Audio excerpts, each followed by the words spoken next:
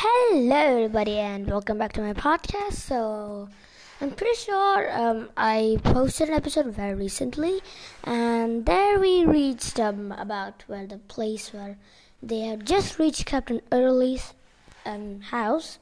So, we'll be continuing from that, and I'm proud to say that we have reached chapter 6. Yes.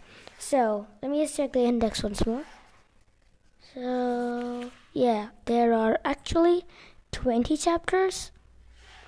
And wait, sorry, I think we reached actually chapter 4 or 5. We haven't reached the 6th one. So, now we'll be doing it. Okay, so, let's start. Captain Early greeted the boys hastily and acknowledged the introduction to Chet with a quick handshake. By the way, Frank added, we had a radio call from Aunt Gertrude saying you left your cane at our house and took. Yes, I've already discovered my mistake, Captain Early cut in. But please, more important things have happened. Please come inside. The boys stepped into the comfortable, furnished front room and saw at a glance the reason for their host's disturbance. Books had been yanked from shelves. Drawers pulled out of an antique writing table, a painting plucked out to expose a small wall safe, the door of which hung open. Wow, Joe gasped. As you see, this place was ransacked, said Captain Early. The study and my bedroom upstairs have gotten an extra thorough going over. He led the boys to various other rooms to show them the havoc. Have you taken inventory yet to see what's missing? Frank asked. Just a hasty one, but that's what's so strange. Apparently the burglar took nothing. What do you keep in the house that is of value? Joe put in. The captain gave a perplexed shrug.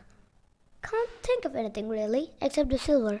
And that wasn't touched. Of course, there are notes and manuscripts of books I'm working on, but they'll hardly be of value to anyone except me, Frank said. What about the safe? Just personal papers, diaries, documents such as my will, and 2 insurance policies. I had the combination jotted down in a notebook in my desk. Joe, who had brought along the Hardy's detective kit, looked at his brother. Let's try for some fingerprints. The 2 young sleuths dusted a number of spots in several rooms, but the only fresh prints were found to belong to either to Captain Early or to Miss Calhoun, his part-time maid who came in on Tuesdays and Fridays. I'd say it's pretty obvious that the intruder wore gloves, Frank concluded. Well, thanks anyhow for your efforts, said the captain. At least the fellow didn't leave me any poorer. This may be locking the bar after the horse is stolen, sir, said Frank.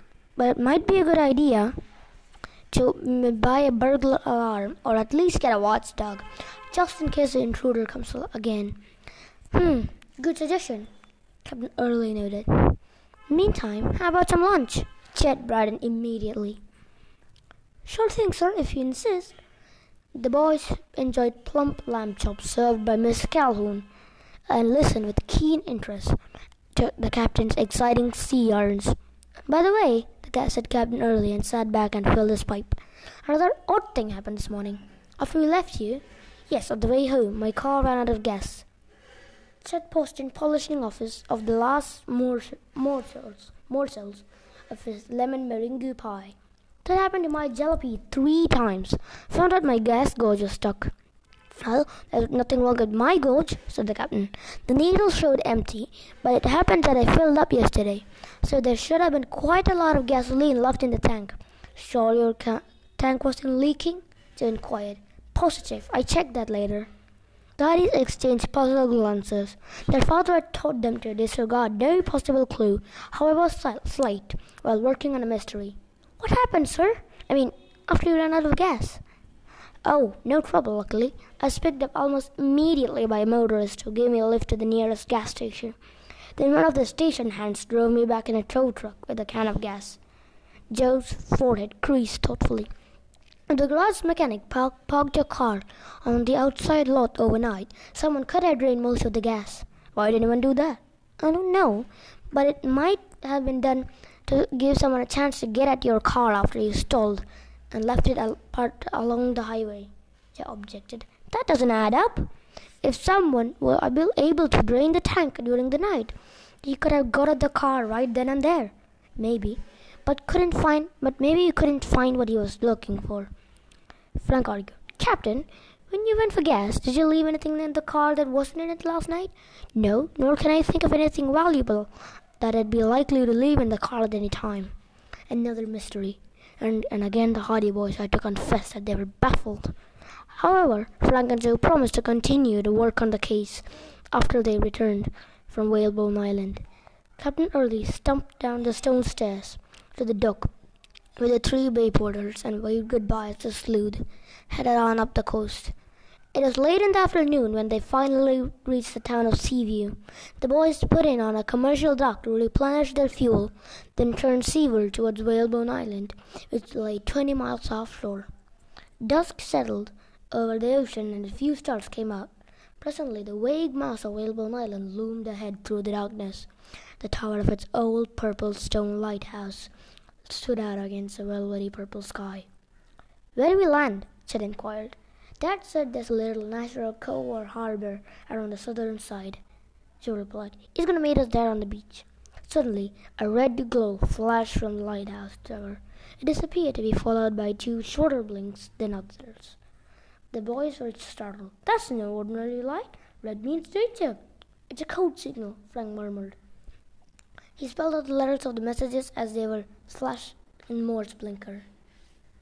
And the words finally spelled. Danger. Keep away, Hardies. Okay, so guys, it seems like we just finished only the 4th chapter. So, then we still have pretty long off to go because there's like 16 more chapters, but with a bit of luck, I'm pretty sure we can do it in 2 weeks. And yeah, the reason why I'm trying to do it so fast is because my parents have bought me 22 books. Yeah, that's a lot number. But I will be reading 21 of it because 21 books are a set of the famous 5. Yeah, I think I've read 2 of the famous 5 before, but I don't know, I still like this one. So I'm going to end this episode right now and we'll start chapter 5 on the next one.